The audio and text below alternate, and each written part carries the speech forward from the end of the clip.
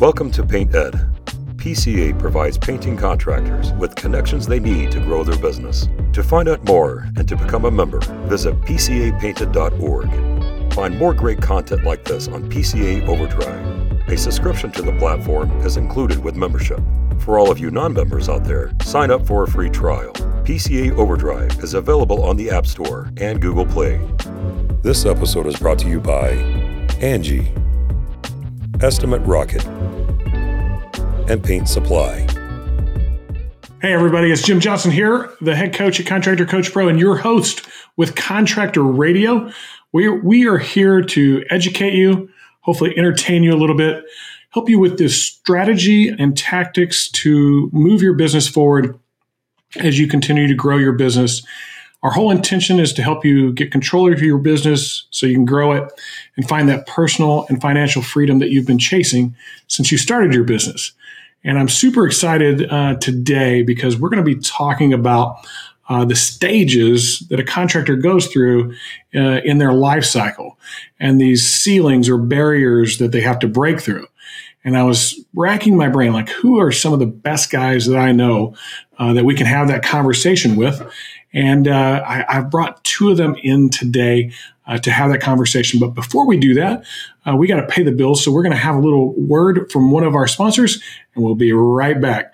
Don't miss this show. It's going to be super important for your understanding what you might have to do to grow your business.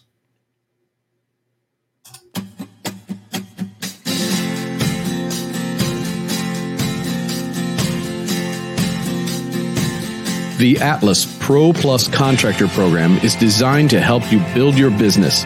It gives you tools and resources, training, industry insights, bonus structures, technical knowledge, the brand power and science of 3M Scotchgard, and what we think is the best product and warranty in the industry.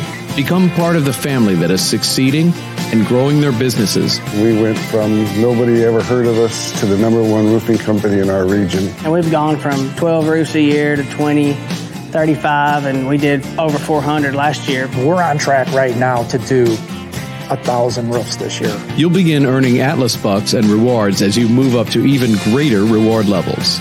Become an Atlas Pro today.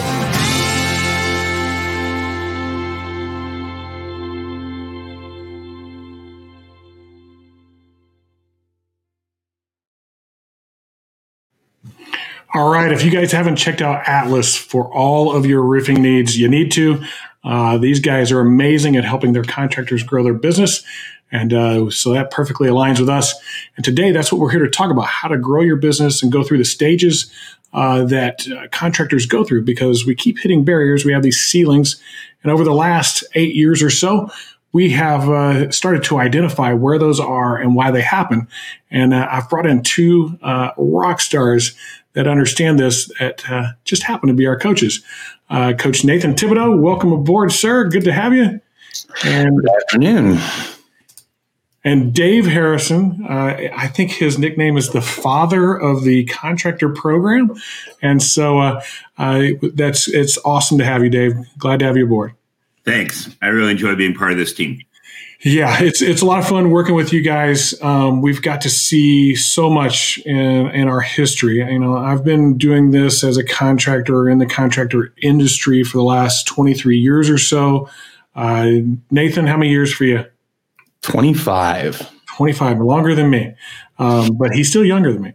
And then we got Dave. Dave, how many years you got into it at this point? Man, it's a lot of years. I can still remember in March of 97 working a PowerPoint and writing out the concept of Master Elite and Golden Pledge and Authorized and System Plus and all that stuff. So, yeah, it's been a lot of years and a great run. What a great industry.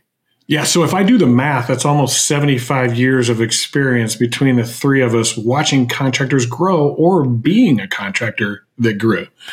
And so today, what I hope to do is to give the listeners some understanding in the stages that they go through as a contractor, what some of those barriers might be to growing as a contractor. And so let's start off with, like, why does a guy decide to be a contractor in the first place? Dave, how about you? Why don't you start with that one?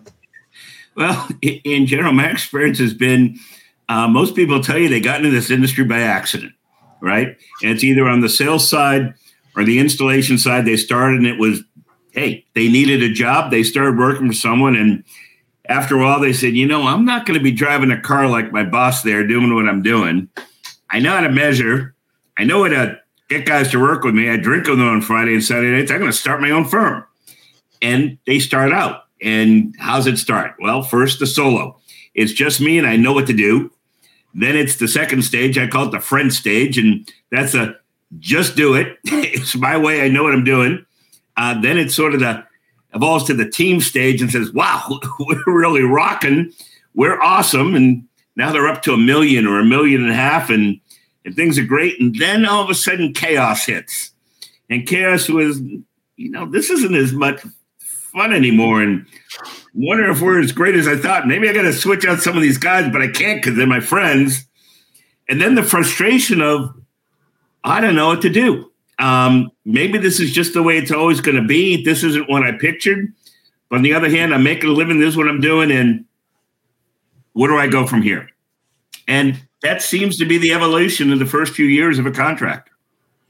How about you, Nathan? What do you see? And, you've been here for 3.5 years now, 3 years, 4 years almost. I can't remember. It's been so long. It's like he's just part of the family at this point. Like forever, right? Yeah, it seems like forever.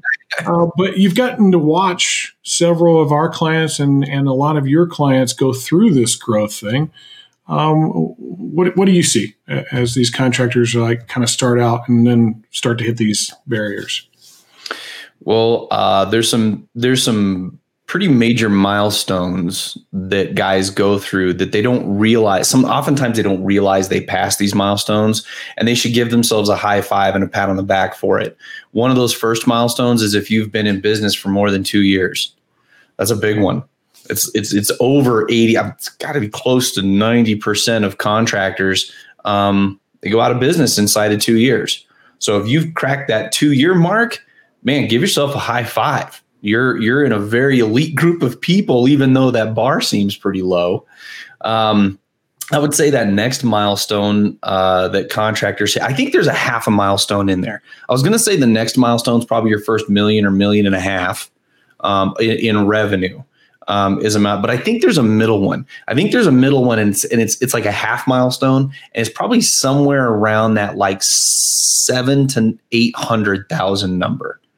Right? Because that's like, you can make a pretty good living just doing 500,000 in revenue, and your life isn't terribly stressful and you make a decent money. But when you start cracking that 800,000, you start seeing that next milestone, and you have the decision: am I going to stay here and do okay, or am I going to try and do okay heading to that next level? So there's kind of like a half milestone in there, I feel like.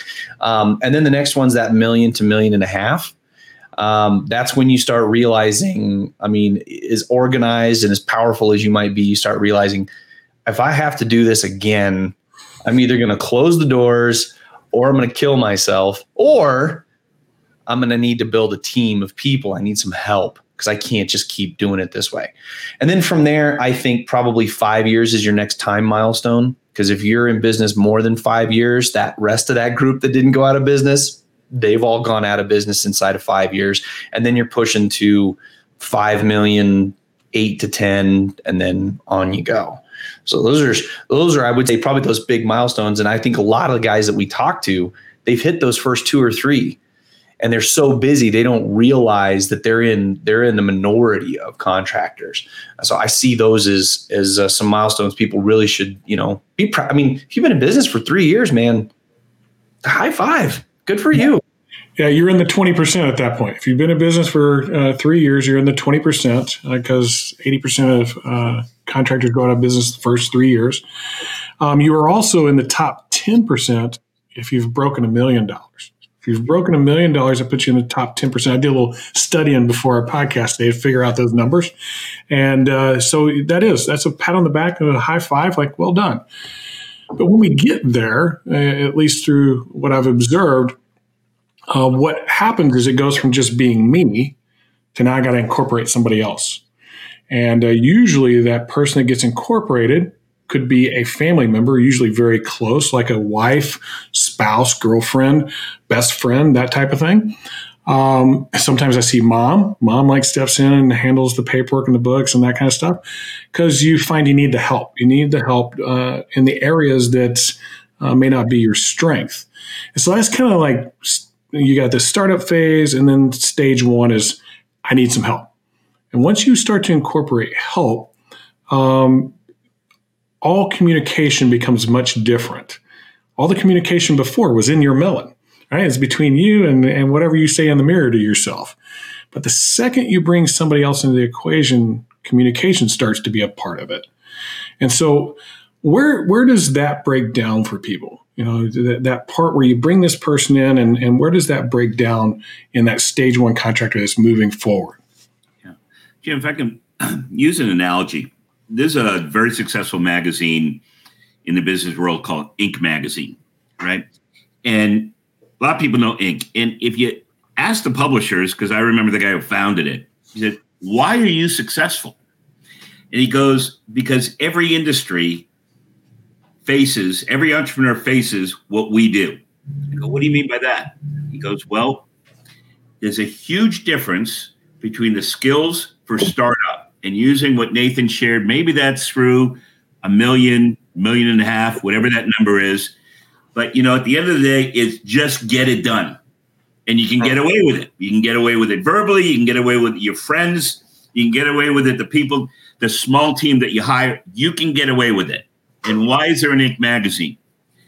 Because that's where failure hits small businesses. And it hits it for one of two reasons. Either one, it outgrows the ability of, well, all we have to do is get it done. Because something steps in. It's called A, leadership. It's called B, culture. It's got 3 processes. It's got 4, holding accountability. It's got all these different dimensions that once you pass through that $1.5 million, $2 million range, you can't succeed long-term without that professionalism that's going to kick in. And that's a whole separate set of skills. So Inc. magazine, as an example, as an analogy here, you either learn how to break through those, or you crash, or you simmer back down and say, you know what, I'm going to just have to stay $750,000 to $1.5 million and be happy with that.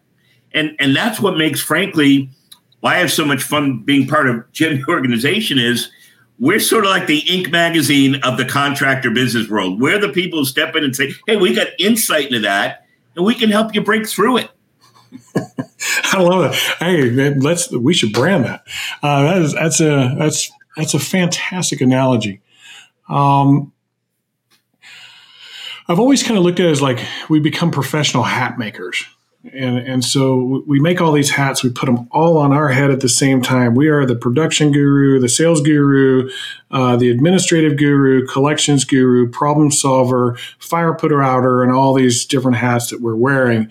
And the difference becomes when I know how to make that hat for somebody else. And not just like take the hat off and put it on their head and say, you're now the firefighter. It's like I put it on your head and I've given you the tools to fight the fires with.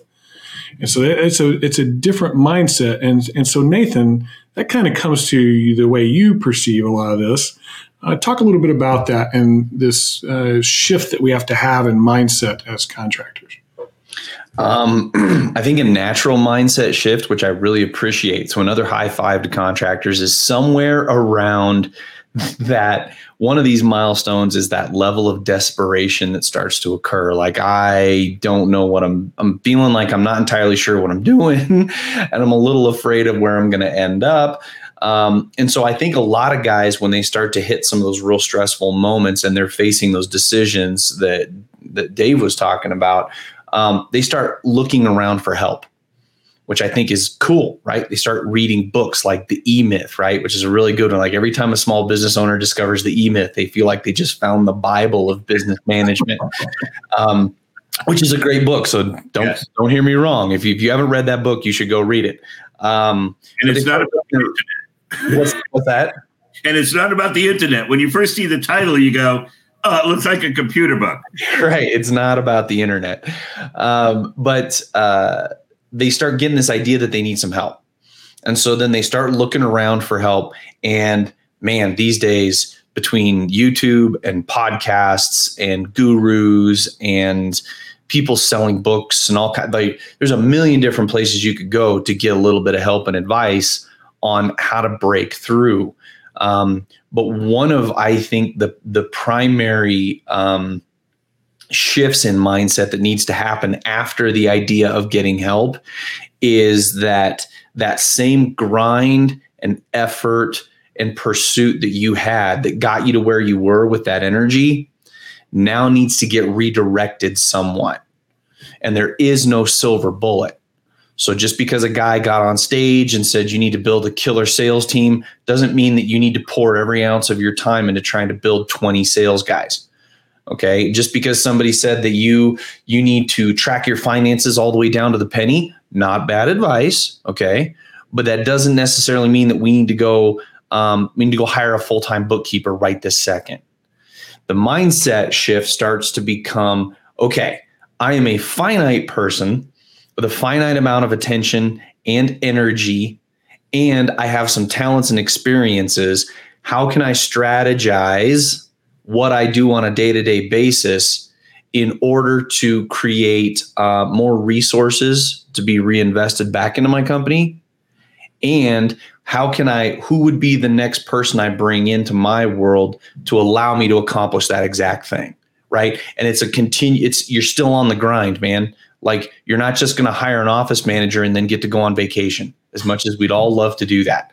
I'm not entirely sure what a vacation is. I've heard they're nice. But I know we all want to try and take one, right? Jim's now. You literally just got back from one.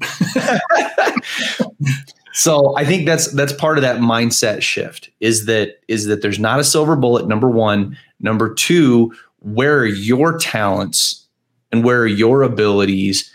And we shouldn't just hire somebody else hoping that they can magically wear as many hats as we do. They should be a strategic hire to take some of those things that maybe we're not great at or don't like doing, but that create space for us to attack the things we are good at.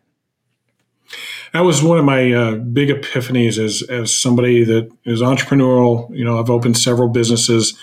I used to always think I really needed to work on my weaknesses. Like I was weak at administration. I was weak at detail. I was weak at, a lot of things, to be honest with you. And I got some great coaching advice. It was one of the smartest moves I ever made was getting my own coach. And he says, why are you doing that? Why are you trying to be good at something you suck at? Why don't you just hire somebody to do that part that's really great at it and then go do what you do well, because you're a great recruiter, you're a great motivator, you're a great coach, and you're great at sales. Why don't you go do that? Yeah, we're not above a shameless plug for coaching, by the way. Yeah, no, not at all. Coaching is important. I find it come on. All the greatest athletes, all the greatest CEOs all have coaches. They all have coaches, and there's a reason they do, because they need some insight. They need some understanding. And if I heard you guys right, as you were going through your descriptions there, we tend to get distracted with the newest, shiniest object or silver bullet or whatever we think is going to solve our problem. We go to conferences, we go to events, we watch them on, now that things are virtual. There's all kinds of things going on out there. And we go to something on sales or something on marketing or something on recruiting or supplementing or whatever it is that you're needing help with. And you go, I got to do that right now. That sounds so good. But is it the right time and place strategically for you to do that thing if you don't have all these other things kind of lined out first? That's the thing that the speaker always leaves out. Yeah, I went out and hired 20 guys and I grew my business. But what he didn't tell you is that he had job descriptions already laid out. He had a compensation plan already figured out. He knew exactly how he was going to train them and where he was going to recruit them from. And he did all that stuff first before he went out and got the 20 guys. So are you saying that preparing to grow doesn't mean you just run out and rent a 50,000 square foot building? Okay. All right, good. It really comes down to knowing what to do and when. And that's been, I guess, kind of our epiphany here. Whenever I started this whole coaching thing, I knew I was really good at these aspects of the business. Not all of them, but these 8 really core ones. Since then, I did what we're talking about today. I went out and hired some people that are better at things than me, and we added 4 more core concepts to our coaching program. But I knew I had to get those people. And I knew that the only way we were going to do what we needed to do to really truly serve the contractor was to find the right people for that. And so all of that had to be done at the right time and the right place. And before I could start going out and hiring anybody, I hopefully had some kind of structure for them to come into, or at least a plan on how to bring them up to the speed that they needed to be. And I see this a lot with contractors. They tend to be very verbal in the beginning. Information is translated verbally for their job description, expectations, performance requirements, and things like that. Then how to do the job and what to do on the job, which takes an immense amount of time. It takes a long time to get there. And but if we lay it all out first and say, hey, this is the exact program, it can go a lot faster. What do you guys think about that? Like being a little more proactive instead of reactive? Well, a few things on that, and if I can even talk about it in terms of stages. So one of the things I've seen with some of the people that we coach. So let's take someone who's small and sort of just starting out. And I'll be on a call, Nathan and I will share a call. And one of the things we hear is, well, I'm going to go out. I think the first thing I got to do is go out and hire a salesperson. And I've already got a guy to help me.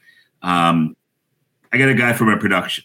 And I remember actually a call just last week. Nathan goes, why are you going to hire a salesperson? Well, because I got to grow my business. I think I got to grow my salesperson. And Nathan goes, what are you absolutely best at doing? And he goes, well, I'm really good at sales. And I remember Nathan goes, you might be better off if you think of your hour, take what's an hour of your time worth when it's in sales mode in that hat versus how much are you generating in value when you're in administrative mode. Maybe you ought to start off getting a really good administrator and keep doing what you do best. I mean, one of the interesting things sometimes you see with entrepreneurs is what they're best at. They think owning a company, I want to get out of what I'm doing best at as quick as I can so I can be the decision maker. And here's the weirdest part of that evolution. We'll call it for now the ink moment. Am I going to fall apart or not? It's that moment that you realize the best leaders are not great leaders because of their ability to make great decisions. They're great leaders because of their ability to create great leaders.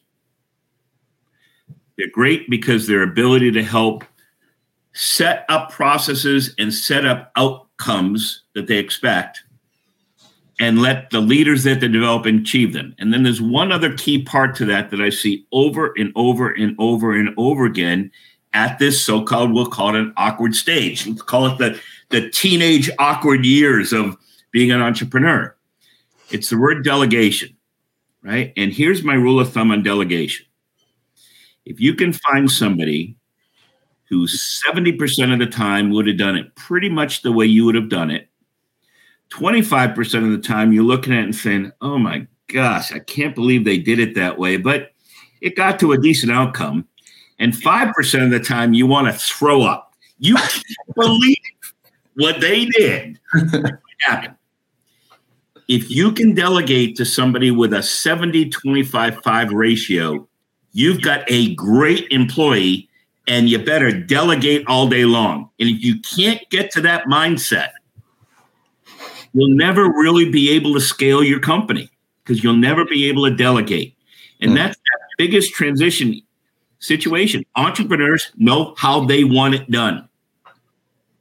But at a point, you've got to change your mindset to what's the outcome that I want to achieve and build a team that's committed to getting it done. Yeah, I couldn't agree more with that. This constant, and I'm going to ask you a question. I'm $1 million, right? I'm doing it on my own. Maybe I got a little bit of help, but I want to grow the thing. Would I say, hey, I'm going to go hire this person and tell them this is the outcome I want, and hopefully hire the right person? Or would I take a little bit of time and lay out the structure for how they get to that outcome? Not the plan step by step by step, but hey, here's a great job description. Here's the process we currently use. Here's the tools that we currently have available to us. This is the goal I want to achieve. You have the skill set to get there. Would we take that step back first before we necessarily hire somebody? That's a great question. Now, in the case of Contractor Coach Pro specifically, the answer is very easy.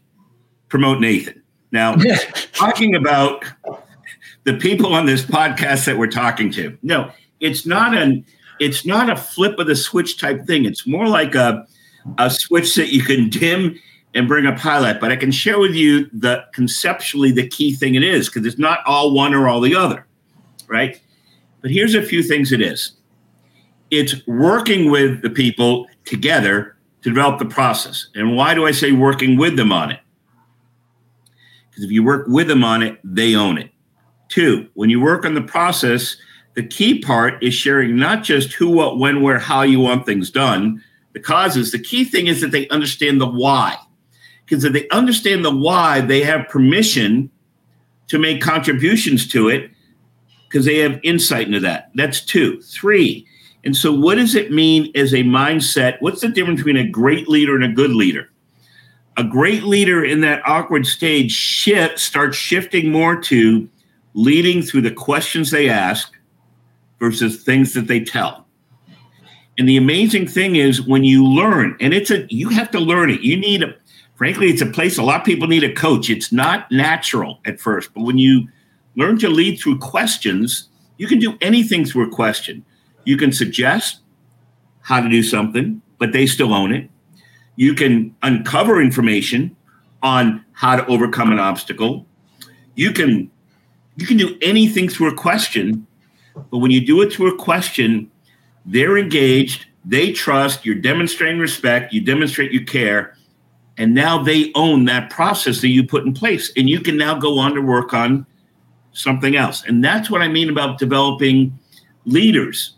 If you give people the sense of what and why and how things can go wrong, they're part of helping set up a process to prevent bad things from happening, and they understand the why. As a leader, you can go on to the next thing. But when you tell them what to do, you still own it. When you do it, they own it. That's great advice. I mean, if you're going to start to grow your business, you've got to start to learn some of these habits that we have as leaders. First one is being able to ask great questions and just understanding the value of that. If I'm hearing things correctly, I think our mistake is made fairly early on. I think it's made way before we hit the $1 million mark and we decide we want to grow. The mistake is we decide we're going to grow and we bring people in, we bring another person on. Maybe we do it right, maybe we do it wrong, but whatever we're doing, we're bringing people into this equation without any real structure or plan for what that's going to look like in the long run. And I always call it putting the cart in front of the horse, right? Like we know we can hire salespeople to go sell more jobs. And so what we don't realize is that when we sell those more jobs, how are we going to produce them? How are we going to get the more crews that we need?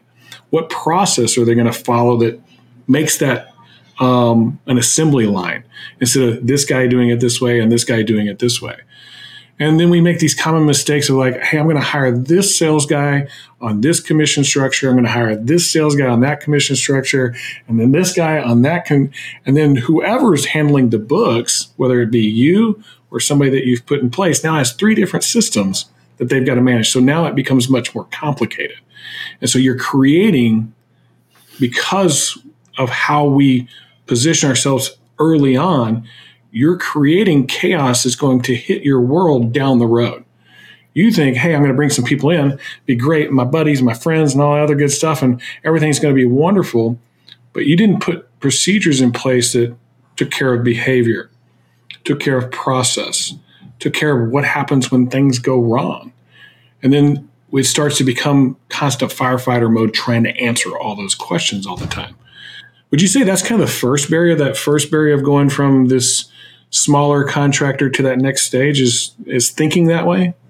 Jim, if I can use an analogy, right, that most of us can relate to, whether you played sports or not. let's say you had a kid, a son, he's 14 years old. He decided to go and try out for the football team. And you go, okay, that's pretty good. Went to the football team. And he brings home a notebook. And you say, oh, you got the playbook, the offensive plays, the defensive plays. He goes, actually, no, Dad, we don't have any plays in here. We just have, just some information about the team and when we practice and stuff. And a week later, he comes home and there's still no plays. What do you think that chances are of that team being a winning team? Unless they have some absolutely amazing talent that figures it out on their own, they're going to suck. They're going to suck. And here's what's bizarre about that. A lot of us in this industry played high school sports. We would fire a high school coach that didn't have plays written out and discussed with the team, and they understood why those plays and what they were trying to. We'd fire a high school coach for not having that. Yeah, and those coaches even start before that. They start with, all right, this is our running drill, and this is our tackling drill, and whatever sport it is, a passing drill, hitting drill. There's all the fundamental stuff that they put in place first, and then they grow the skill on top of that, repetitive and reinforcement. Exactly. Nobody ever rode a bike the first time. No. And when you think about it, just like with individuals and just like with a team, what's the coach driving towards? He's driving towards, we've got different strategies and approaches to get something done, and we've got to develop the habits. And what are the habits? The things that we've done it so often, we just do it the right way naturally. Yeah, it becomes natural. Natural. And again, I'm just going to use the high school analogy, all right? And some people comes naturally quicker. And you know what? Some people, they can be really good players, but the habit doesn't happen as quickly. So what does the coach do? Coaches watches the plays, the video Sunday, has the practice Monday, looks at what didn't go right.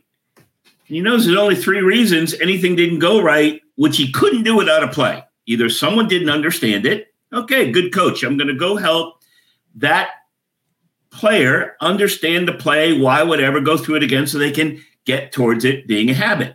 2, the play doesn't work. We got to modify the play. Okay, we modify the play and work on the slight changes in practice. Or 3, hey, you know what? This player, either their attitude or their capabilities not getting it done. We got to let them know, that's your responsibility. We'll work with you and help you. So what you're saying is my quarterback just became a lineman. Yeah. He's just in the wrong seat on the bus. But here's the weird little point about all this. The keys to building a really good business, a lot of it we learned in high school. We forgot what we learned. It's relationships and teamwork. Yeah, it's really good. And it's, everybody I think gets really confused and really feels daunted by the concept of, okay, if I'm really going to grow my business, I need to build this business plan, right? I don't even really know how to build a business plan. I don't even know where to start. And so they just don't ever take the task on, and they don't have anybody to really help them with that because I always wonder if they're asking the wrong question. The question is, how do I sell more jobs? How do I hire more people? How do I build better? And it's not the question of, what do I do when? Because I think that's the bigger question.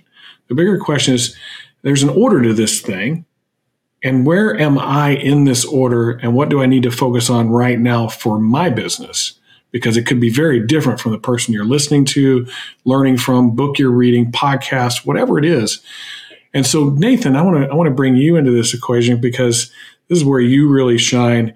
What does that contractor have to come to first before all this other stuff happens? See if I led you right there. I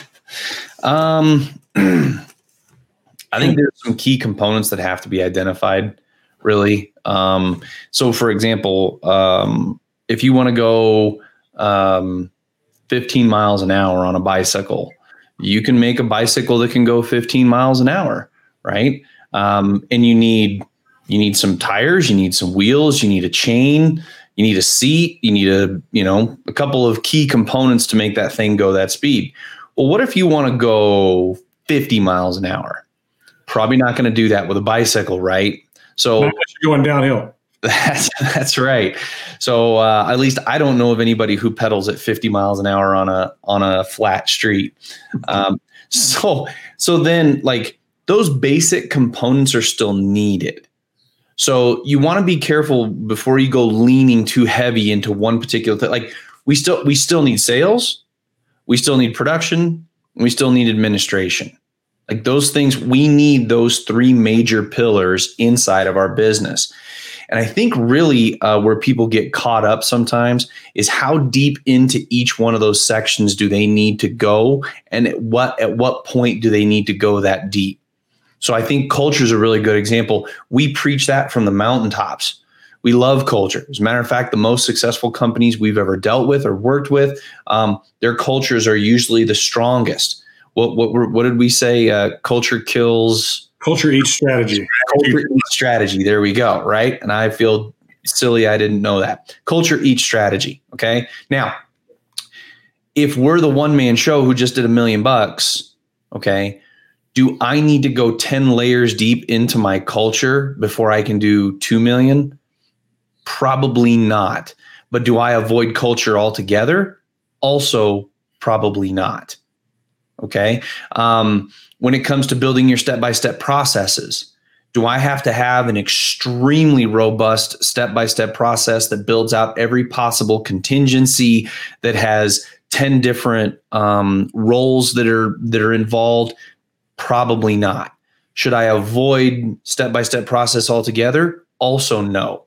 How deep into each of these components do I need to get to 15 miles an hour?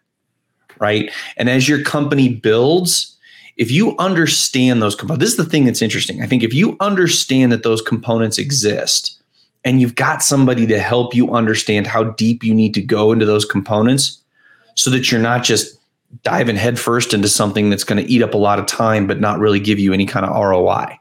If you understand that those components exist, then you're able to add them as you go.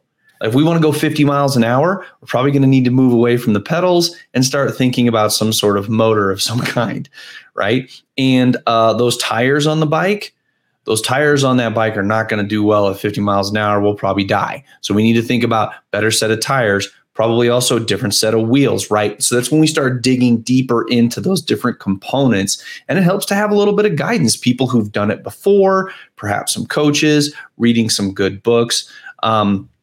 And just making sure that you're touching those different areas inside the business. Do we need to talk about sales? Yes. We need to have a little bit of a strategy for sales. Do I need to hire 10 guys right now? Probably not. Yeah, it's the word I was thinking you were going to use was self-awareness, right? This being aware of who you are and where you are in the process of the growth of your business. And when I'm small, I need the basics, and I need them in order so that I have a foundation to build off of. I don't need anything. I don't need anything and everything, but I need a way to understand my leadership. I need to understand the value of my culture from the perspective of, hey, this is where we're headed. So I can give everybody a North Star and get them all on the same page.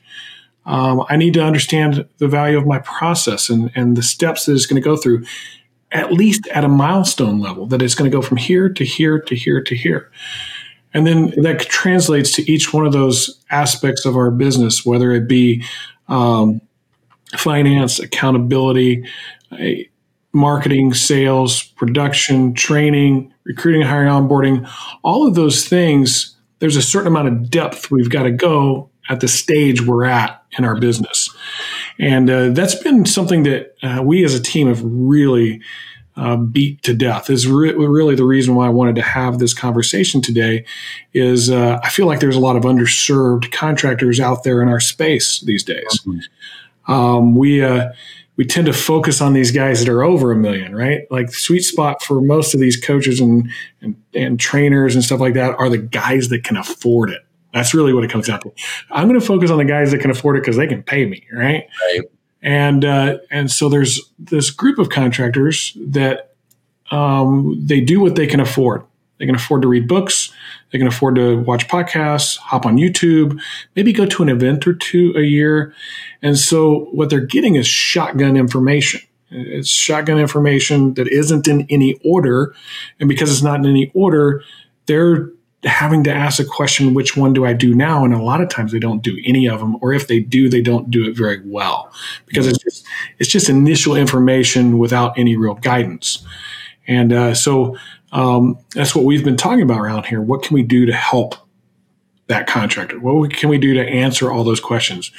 The questions, like, can you guys give me some of the questions that the guy that's under $1 million asks? What are some of those questions? How do I get all these hats off my head? Yeah. I would say that's the number one question I hear. Nathan, I do everything. I prospect, I close the sales, I build my orders, I deliver my materials, I go to the job site, I run materials, I do the final inspections, right? I close out the books and the job file. I can't do all that anymore. How in the world can I stop doing everything? So let's use that as a great example. That's one of the common questions that you get. And so you're at a show or you go read a book or a podcast or whatever, and it tells you, well, the number one thing you need to do is hire the people that you're not, that are good at what you're not good at, right? Sounds like great advice.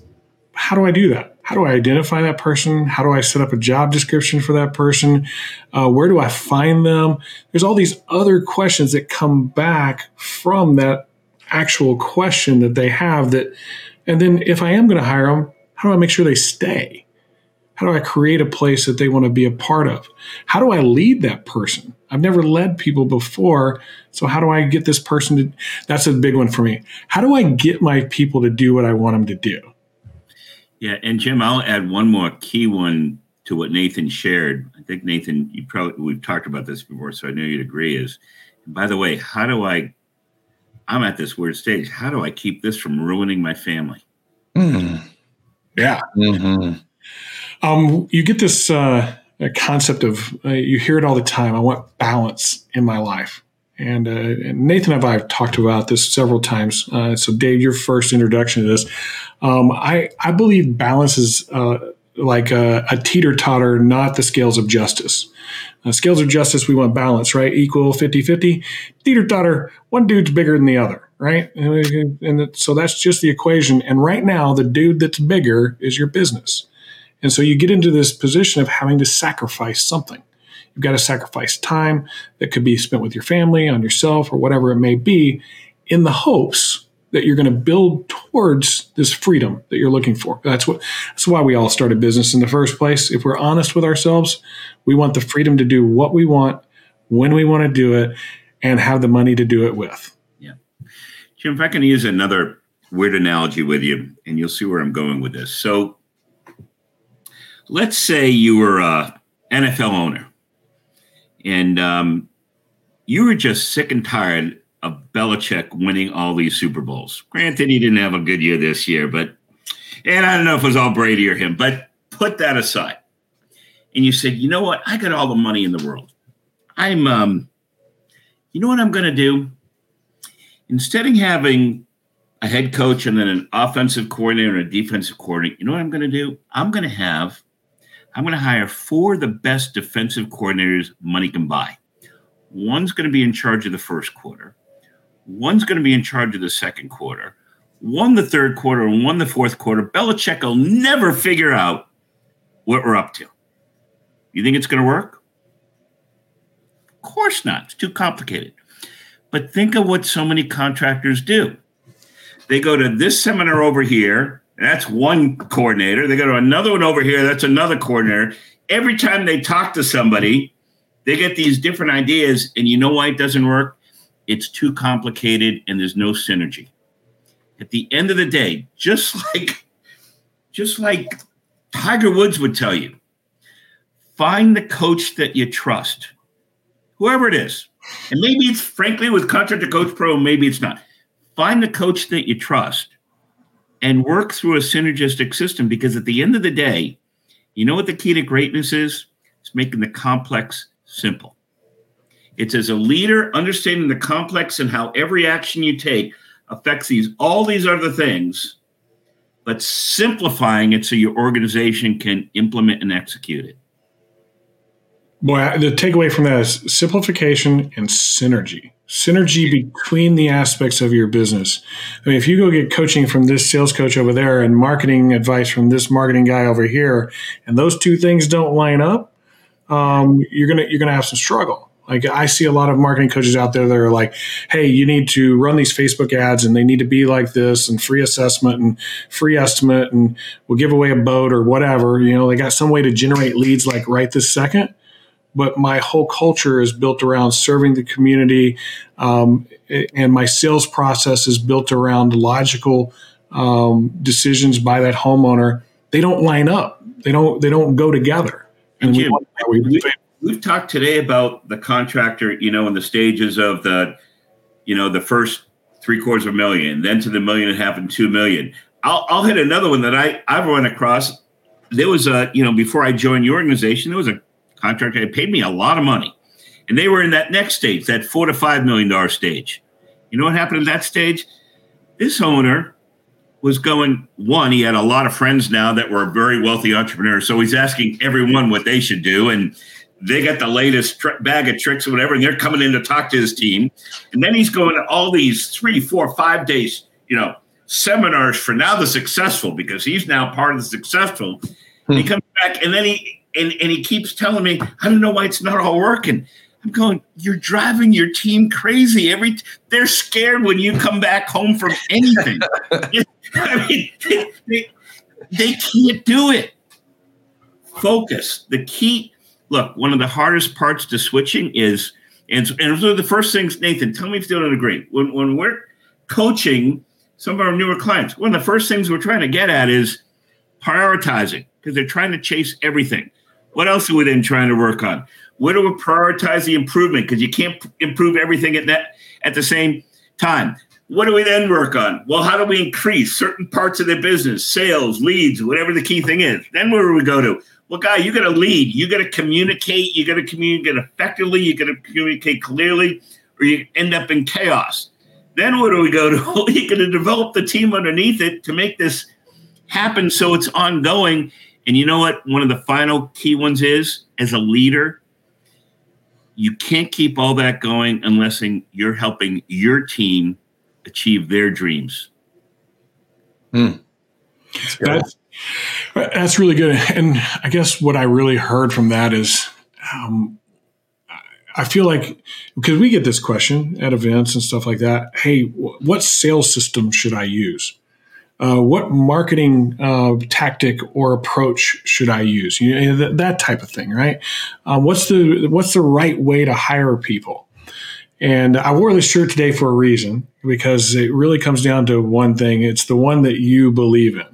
And the one that you believe in is the one that you're invested in, you had part of building.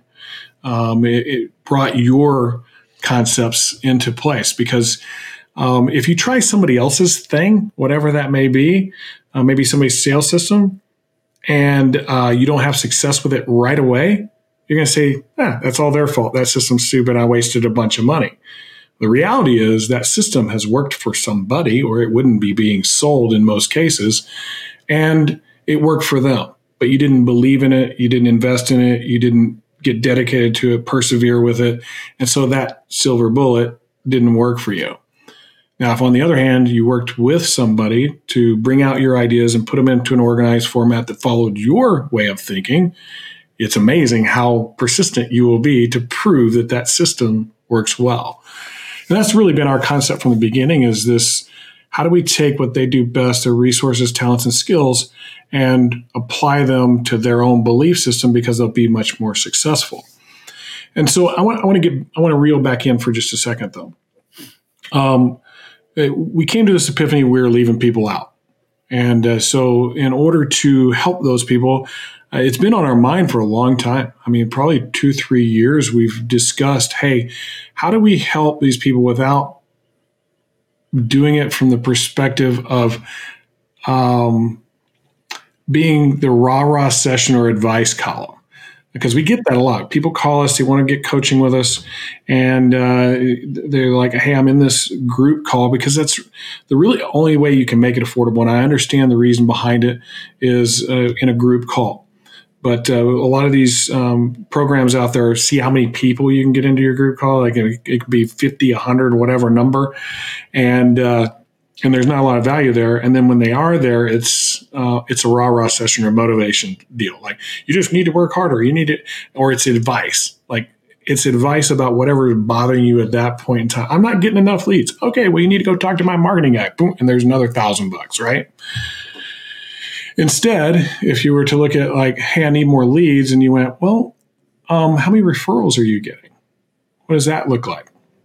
Well, that you start to get to some answers like Dave talks about with the customer experience.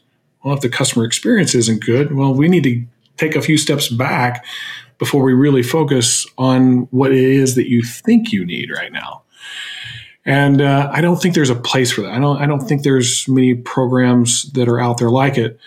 So what we've done is we've been working behind the scenes, putting some things together, and we're going to do this thing. I don't have an exact release date yet, but we want to do something where there's a little bit more order to it, so that when you ask a question, we're not just looking at that question, we're looking at what led to that question, and identifying some issues, right? What are those issues that contractors deal with? And then giving that advice at the right time and right place for a contractor to be successful. And I'm pretty excited about that.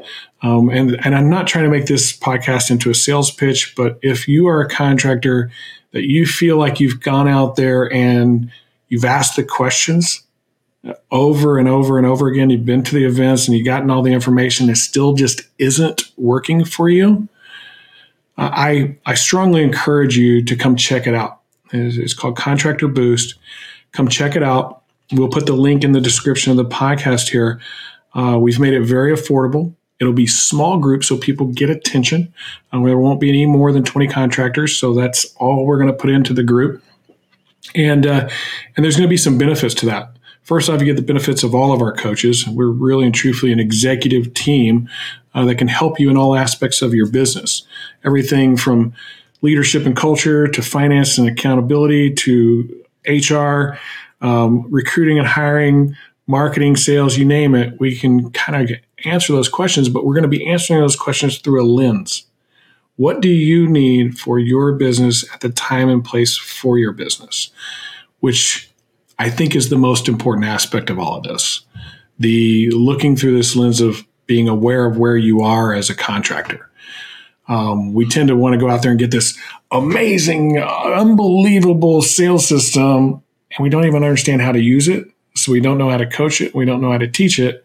And really what we need is to understand, how can we differentiate ourselves? So if we can differentiate ourselves or use a product or tool that allows us to differentiate ourselves, that could shorten that curve.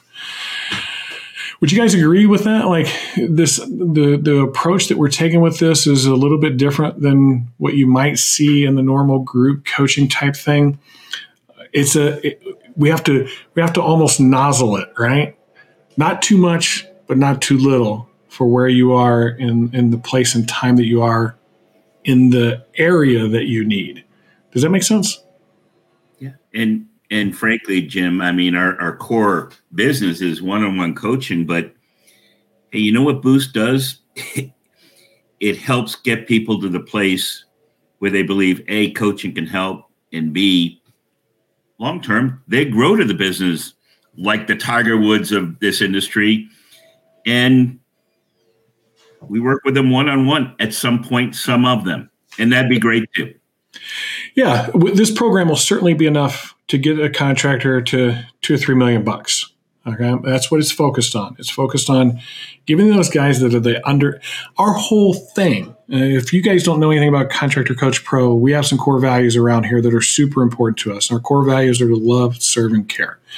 And so this has been heavy on my heart of how do we care for the majority of contractors. 9 out of 10 contractors don't hit $1 million, and they're not being served very well by the coaches and teachers and mentors in our industry, other than in their particular area of expertise, they do a fine job. They're great. There's a lot of really good ones out there. But we all have these questions of when and where. And then the big question of why. Why should I do this culture thing when all I really want to do is get some leads and sell some more jobs? Well, if you get some more leads, you're going to have to hire some more salespeople, and you're going to sell some more jobs. Those are going to come into a system that isn't structured, and so you're going to start to have breaks. You're going to have unhappy customers, unhappy people, because you didn't say, hey, this is what our culture was about first. Yeah. Jim, it's sort of like being a good chiropractor, right? What does a good chiropractor do? And why do some people go to? Because they consider holistically the entire body and don't try to work on just one part or the other part, right? It's also why, in a medical system, you go to one primary doctor. And even if you go to the specialist, the primary doctor stays involved. Think about doing the opposite way, where you only focus on one thing, or you have multiple doctors involved. Neither of those work. So it's like saying I'm sick and going to a podiatrist. Yeah. But it's not your foot that hurts, right? And you think it's your foot that hurts, but it's not really your foot that hurts, right? It's something going on in your back. That's a pretty good analogy. I'm looking forward to this initiative because, to your point, it allows us to help the contractors who really would benefit from a lot of what we're doing, but puts it in a way that it's affordable for them to get involved. So we've talked about the guys under $1 million. And we've talked a little bit about the guys hitting up to 3 million. That's the next stage, is going from $1 million to 3 million. You get friends and family involved, and then you start to hire people you don't know, and so that puts in a whole nother wrench in the works. What should those guys go in? Because we usually see it. There's a death valley in all this. And I want to see if you guys agree with me. If you operate under 3 million, you can be really streamlined, low overhead, low cost, highly profitable. Things are wonderful, and not a whole lot of headaches or even customers that are headaches. But then you make this decision: I want to go big. Okay? I want the recognition. I want to make the top 100, and whatever the reason is. I want to be $100 million. I hear that one all the time. I want to be $100 million contractor. I'm always like, why? Why do you want to be $100 million? What does that do for you? So there's this death valley, at least in what I've been able to see and through my own experience as a contractor, from 3 million to about 10, 12 million, somewhere in there, between 10 and 12 million, that the overhead and infrastructure that I've got to put in place to take that next growth step is pretty immense. You've got a lot more people involved. You got production managers, you've got administrative people, you've got project coordinators, you're staging out the process for sales, and you might have people knocking doors, and you might have people selling, you might have other people collecting money. And so you're putting in all of this structure into your business that cost overhead. And that'll get you to that 10 or 12 million. But can you make it through the amount of time that it takes to go? Because if you don't do it fairly quickly, and I usually say you need to get through that in about 2 years, the amount of money you're making doesn't make all the chaos and stress and all that stuff worth the while, because you're developing new systems, new procedures, you're unifying things and turning them into a well-oiled machine. And but once you get to 12 million, or 10 or 12 million, somewhere in there, that process that you've built, that structure, that foundation, can take you far beyond that.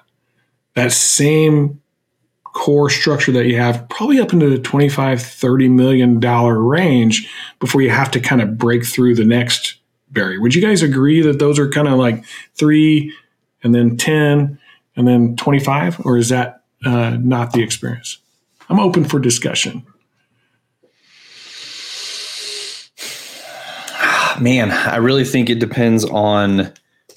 really depends on how strong of a leader you are to begin with, and how organized you can be as quickly as possible. I mean, I think that somebody who is really well planned could be highly efficient and highly profitable, from 3 to 10 if they wanted to be, if that's what they planned to do. I heard somebody, it was Paul Reed actually, who said it at the American Contractor Summit when I had asked the question of this group, is there a sweet spot number? And Paul Reed, so shout out to Paul, had said that the sweet spot number is me hitting whatever number I planned and set up to hit. So in other words, if he came in under the number he was built to hit, he didn't make real great money and his overhead was too high. If he came in over the number that he planned to hit, then his people were probably getting burned out and they were overtaxed and there wasn't enough staff to handle that volume. So I do believe that you could do very well in that quote unquote Death Valley area, assuming that you planned for it and you set yourself to get there. Oftentimes, especially if you're in an area with a storm, you find yourself getting blown up. And that was not your intention. You weren't planning for that thing to happen.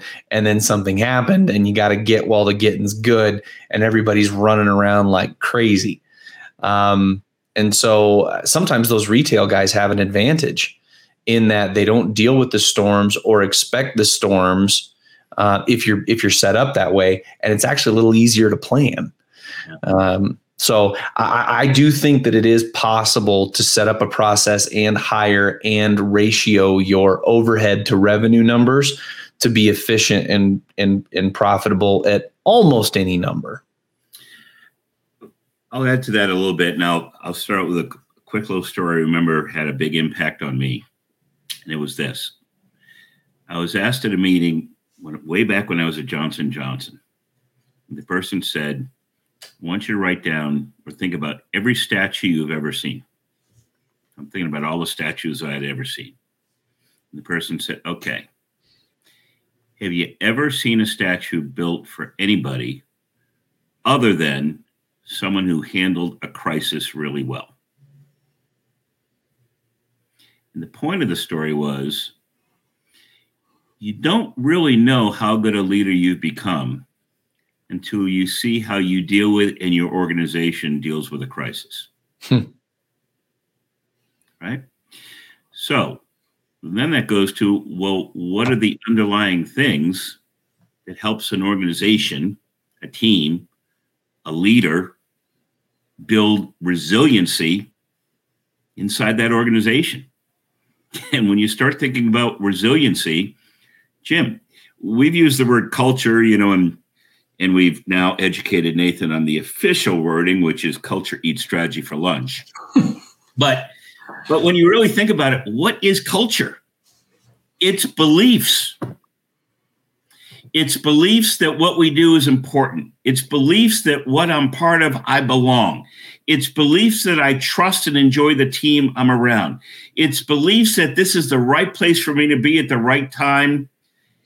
It's those sets of beliefs that creates that resiliency.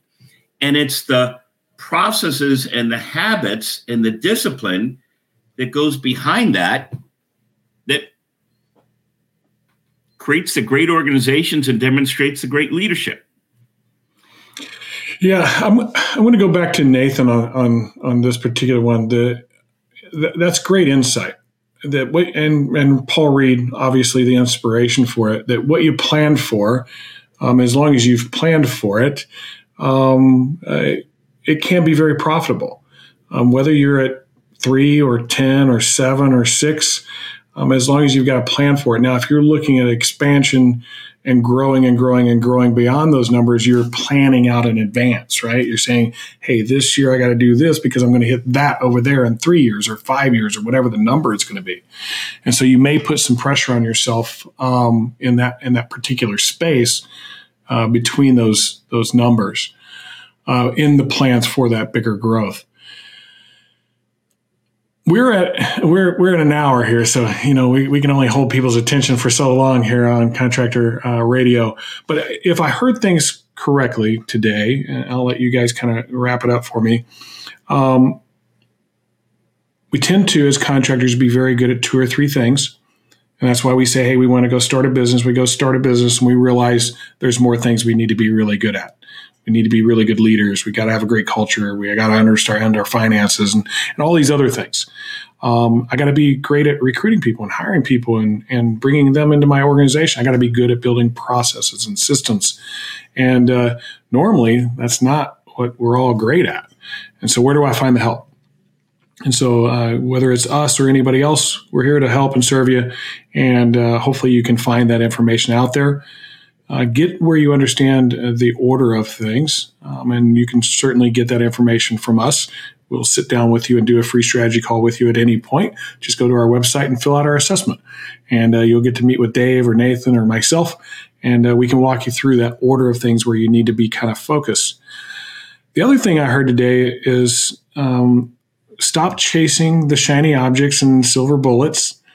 Get focused and keep things simple and synergistic. Make sure that everything goes together. It's a big puzzle. And your job is to put those puzzle pieces together as that leader and get everybody on board for building the puzzle together. Hey, we got this cool puzzle piece, this sales thing. How does that work with everything else that we do? Hey, we've got this cool puzzle piece of how we're going to hold everybody accountable. How do we build that together and make that thing amazing? I think that's what I heard today, that I got to keep it simple, stay focused, synergistic, understand the order of things, and that there is help out there if you're looking for it. Don't let your pride stand in the way. That's one of those things that we see an awful lot is, I'm going to figure this out on my own. I'm one of those people. My dad, who just passed away, would be one that would tell you that about me, that I am the type of person, I'm going to figure this out on my own if it kills me. And what I found is it put way too much stress, way too much conflict in my life, got me out of balance a lot of times with my own family. And I realized there was help out there, whether it's a book, a podcast, whatever it is. You can find the information if you want it badly enough. Don't have so much pride that it gets in your way. Guys, what would your advice be to a guy that's looking to grow his business? First step in doing so. Mine would be at 100,000 feet, understand what your personal dream is and design your business as a vehicle to help you achieve your dream. And don't think of your personal dream and your business as two totally separate things. They're integrated. They have to be synergistic, or both will end up a failure. That's really good. Nathan?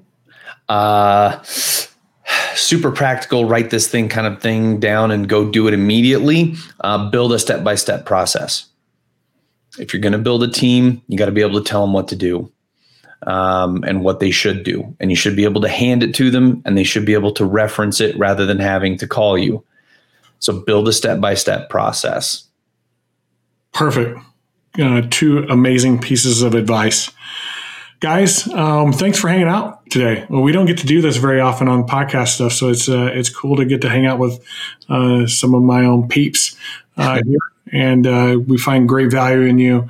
The value you add to the contractors we coach is not something you can put a dollar figure on for sure. And we truly appreciate you. Thanks for being on Contractor Radio today. Thank you. Enjoyed it. See you. All right, everybody. That was two of our coaches, Coach Nathan Thibodeau and Dave Harrison from Contractor Radio, talking about the stages that we go through as contractors, a lot of the issues we face, the obstacles we run into, and we could not possibly fit that all into an hour. There's everything under the sun, insurance and legal and it's not insurance, your finances. Like there's so many other things that there's all these questions about. And if you've got a lot of questions about running your business, feel free. We do this for free because we truly do care about our industry. Hop on our website, click the free assessment button, take the assessment, and get a free coaching call from us. We will address those areas in your business that need some immediate attention, and then what you might need to do for the future to position yourself the right way to grow your business and hopefully achieve that personal and financial freedom that you're chasing. Please check out our Contractor Boost program. If you're under $1 million and you're trying to figure it out and you got a billion questions, you need some order to what you do, you need a plan to what you're doing, and you need some measurement to what you do, Contractor Boost could be the right answer for you. And go to our website, check that out as well. We are here to make this industry a better place, a place that we can be proud of, to say that we are professionals as contractors, maybe to add a little bit of white to our blue collar. So go check us out at contractorcoachpro.com. And thanks for being here today. We appreciate your time, and we'll see you in our next episode. PaintNet podcasts are produced by the Painting Contractors Association and are made possible by members and industry partners. To find out more about upcoming education opportunities or for more information about joining PCA, visit pcapainted.org.